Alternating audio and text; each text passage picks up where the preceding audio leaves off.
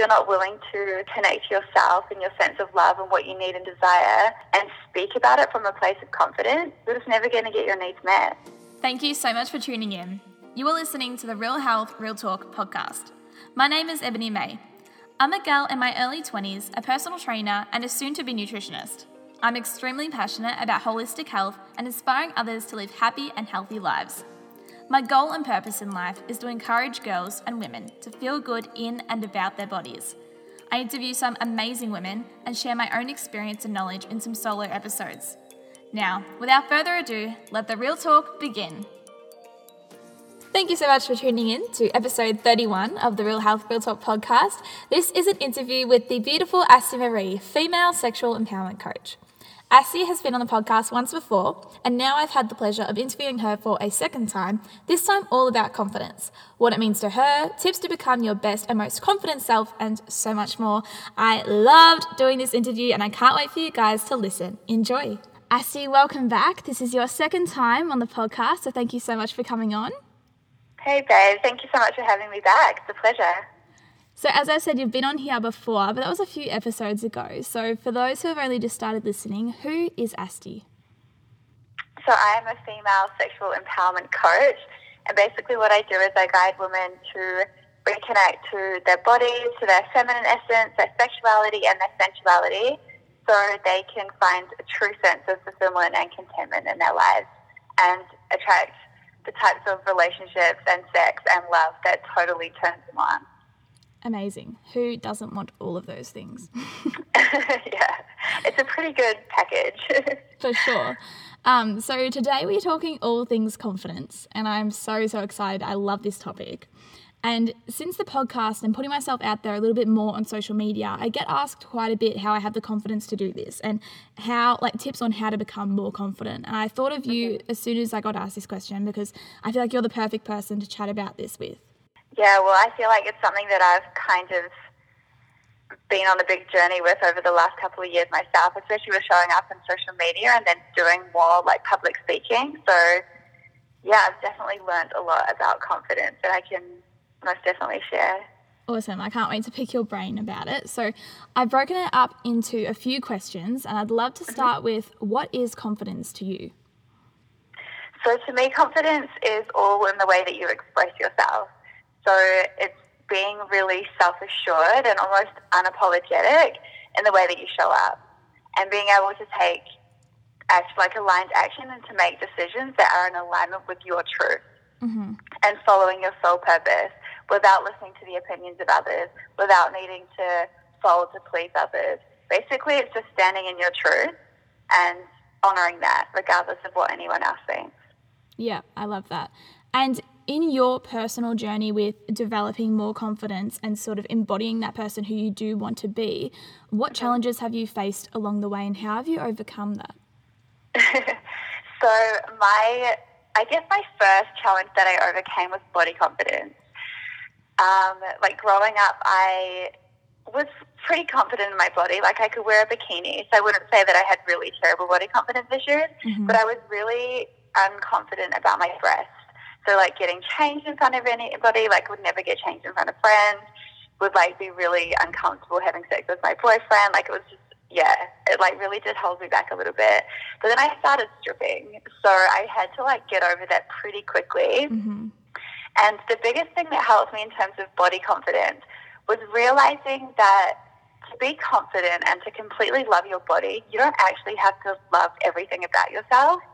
It's such a nice feeling to know that the only thing you need to do to be confident is to become secure within your insecurities. So just basically owning the things that you don't like about yourself instead of forcing yourself to try and love the things about yourself that you don't really love, because at the end of the day, forcing yourself to do anything isn't very loving. So once I kind of changed, to start with, I would be I really hate my boobs. And then I hated that I hated them, and it stopped me from doing so much. And then I changed it to just, I don't really like my boobs, but I love myself anyway, so who cares? And it stopped there. So this hating just stopped there, and I could kind of take back the energy that I was wasting on hating myself and redirect it into other things. And another thought that kind of helped me is if somebody else didn't like the way that my body looked, like that's on them. Like that's their issue. That's just a reflection of their own insecurities, I guess. So yeah, number one with body confidence is just learning to be secure within your insecurities. It's so powerful. And then my second thing, once I overcame that, I was like dancing naked on stages around Australia. Ended up, yeah, so that was a big jump. Ended up winning a couple of showgirl titles. And I remember there was one competition that I had to go to, and I was just doing a guest performance, but at one stage they got me up on stage to announce one of the awards, and they asked me a few questions. And like dancing, I was totally fine, but as soon as there was a microphone in my face or a camera on my face, I would just like completely freeze. And it wasn't like when people were like, oh my God, that was so bad, I was so nervous, and they looked fine. It was like I actually couldn't speak. Oh no. It was so bad.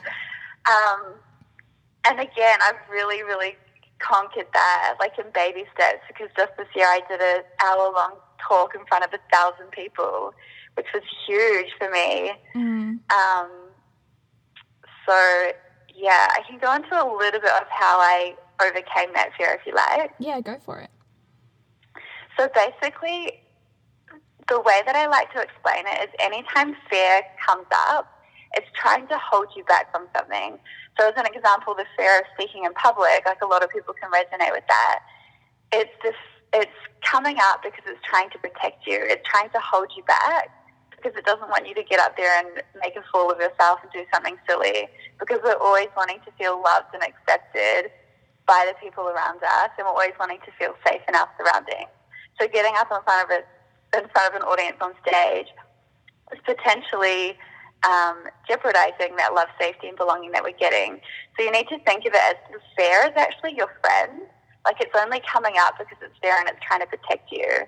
And if you don't listen to your emotions, all emotions, but using fear as this example, because it's coming from a place of love and it's actually trying to protect you, if you push it down and try and block it down and just carry on with whatever you're doing, it doesn't necessarily just go away. That sensation of fear, like you can feel the fear in your body, right? Like it's not just an emotion, it's like a feeling. But that feeling gets stronger and stronger and stronger and more intense.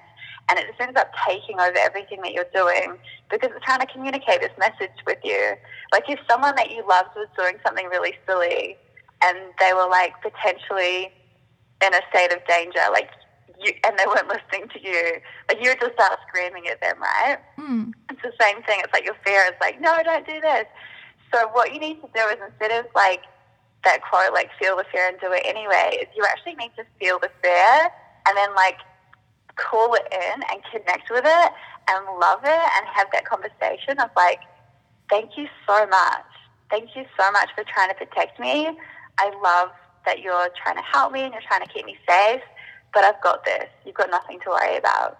And you almost like need to open up a little conversation with yourself and communicate with it.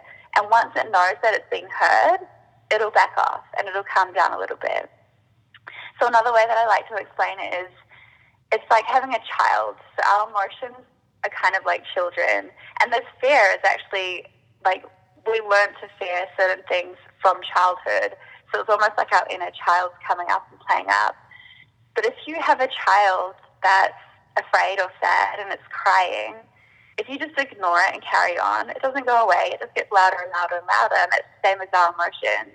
But if you actually sit with it and connect with it, it'll soon self-soothe and calm down. So try and look at fear as a child and just like nurturing it and loving it and letting it know that everything's going to be okay, and it will soon slide away and become easier. So that's exactly what I did before doing my talk in front of all these people. I kind of felt that fear come up, and just before I went on stage, I put my hands on my heart and connected to it and just said, it's okay. You're safe. Everybody loves you. Like, you're going to be fine. I've got this. You've got nothing to worry about. And it's like, it sounds like such a simple thing to do, but it helps so much. I love that. And it's because that's why fear is there. Like, biologically, it's to help, like, to protect you. And your body doesn't know whether, you know, it is talking in front of a group of people, which is 100% safe, like, you will be fine, or it is something really dangerous, like you're about to fall off a cliff or something. So I think having that talk with yourself instead of, I used to get really frustrated with myself when I was nervous. And then if you're not patient with yourself, it makes it so much worse. And you can throw yourself out. If you start pushing yourself, like, why am I nervous? Why am I afraid? Then your body just gets more tense because it feels like there's more pressure to perform. And there's like this internal conflict instead of an internal discussion, which could ultimately like soothe everything over.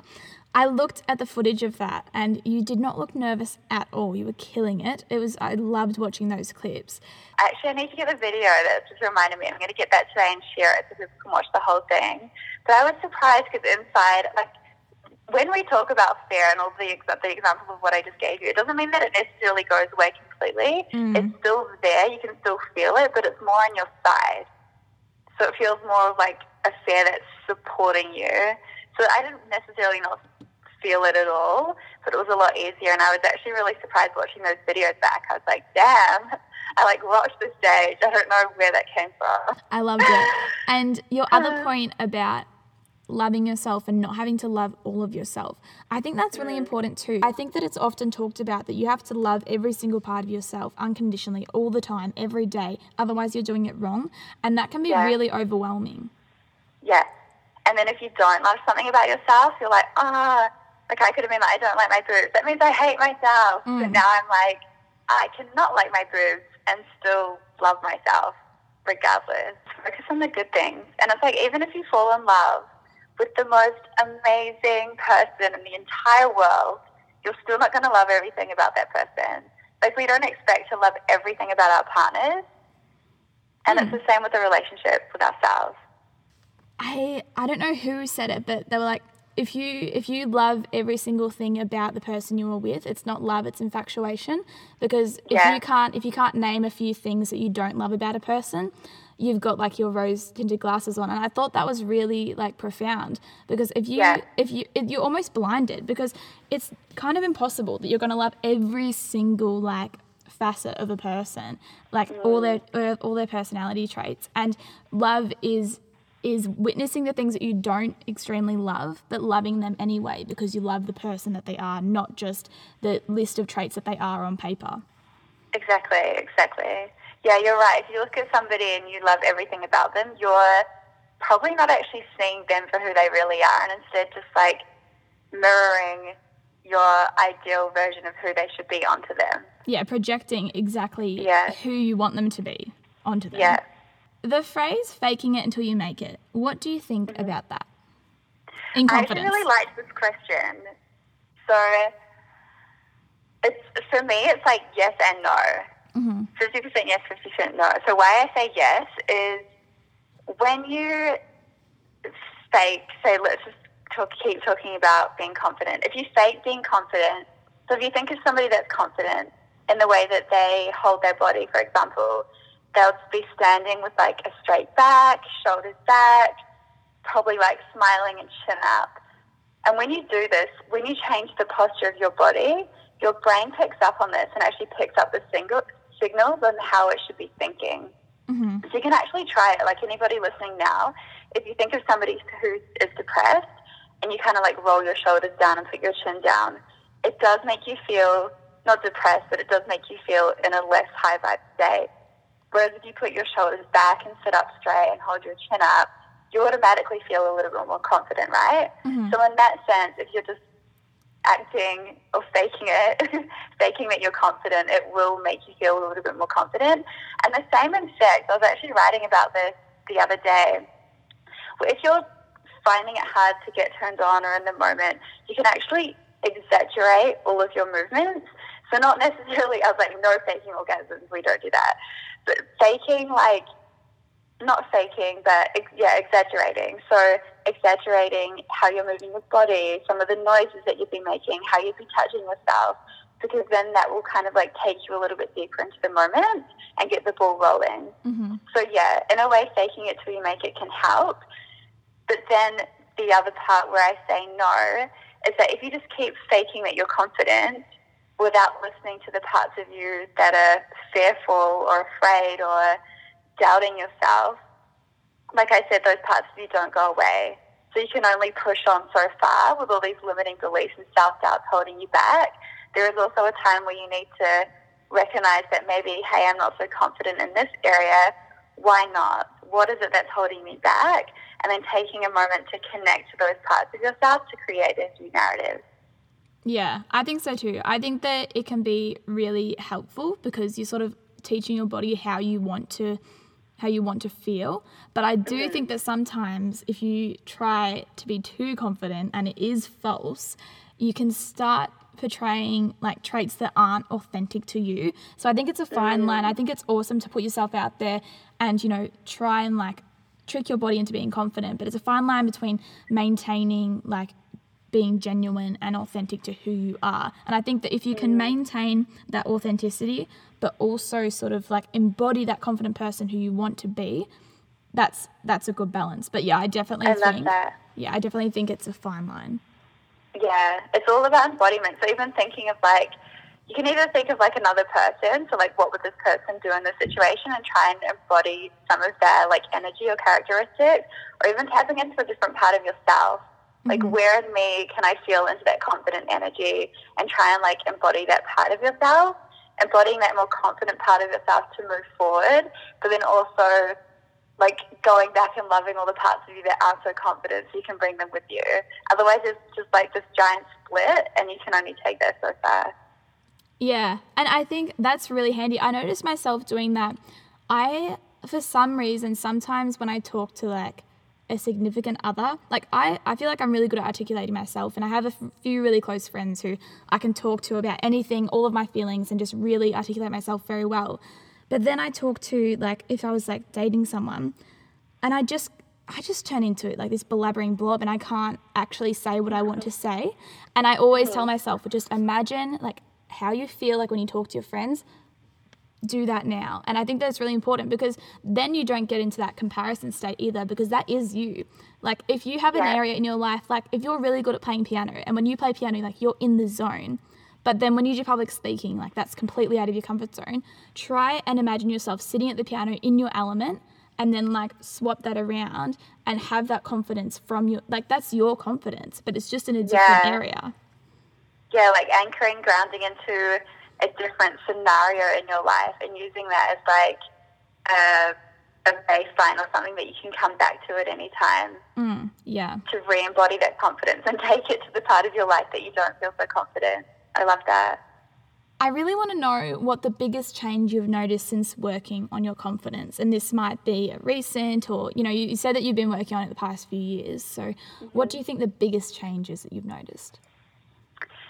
I think the biggest one has to be like public speaking, because that was just something that I was so afraid of before, and it's been the biggest jump from like not being able to do it at all to speaking in front of a huge audience is like massive.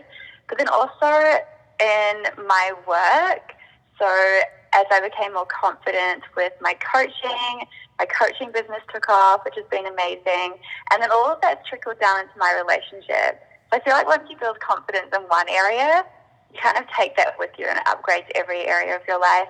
So I was the same as you. Like I've always found it harder to express myself in a relationship and kind of hold back on my emotions. And I think that was picked up in my past relationship where it was like a toxic relationship. It was a little bit emotionally abusive. So it ended up with me like holding on to all of my emotions and being too afraid to express them. Yeah. But that's definitely changed in my relationship now, and I feel like it's a lot easier to sit in that space of confidence and sit in my heart space and connect with love and just open up and really share what it is that's on my mind and what I desire out of the relationship, which is so necessary. It's like in relationship, obviously, but in all areas of your life, because if you're not willing to connect to yourself and your sense of love and what you need and what you desire and speak about it from a place of confidence, you're just never going to get your needs met. I think a lot of girls would resonate with perhaps being confident in day-to-day life, but then when transitioning into a sexual setting, they lose that confidence. What do you think that is, and what are some things that those girls can do to ease that transition? Yeah.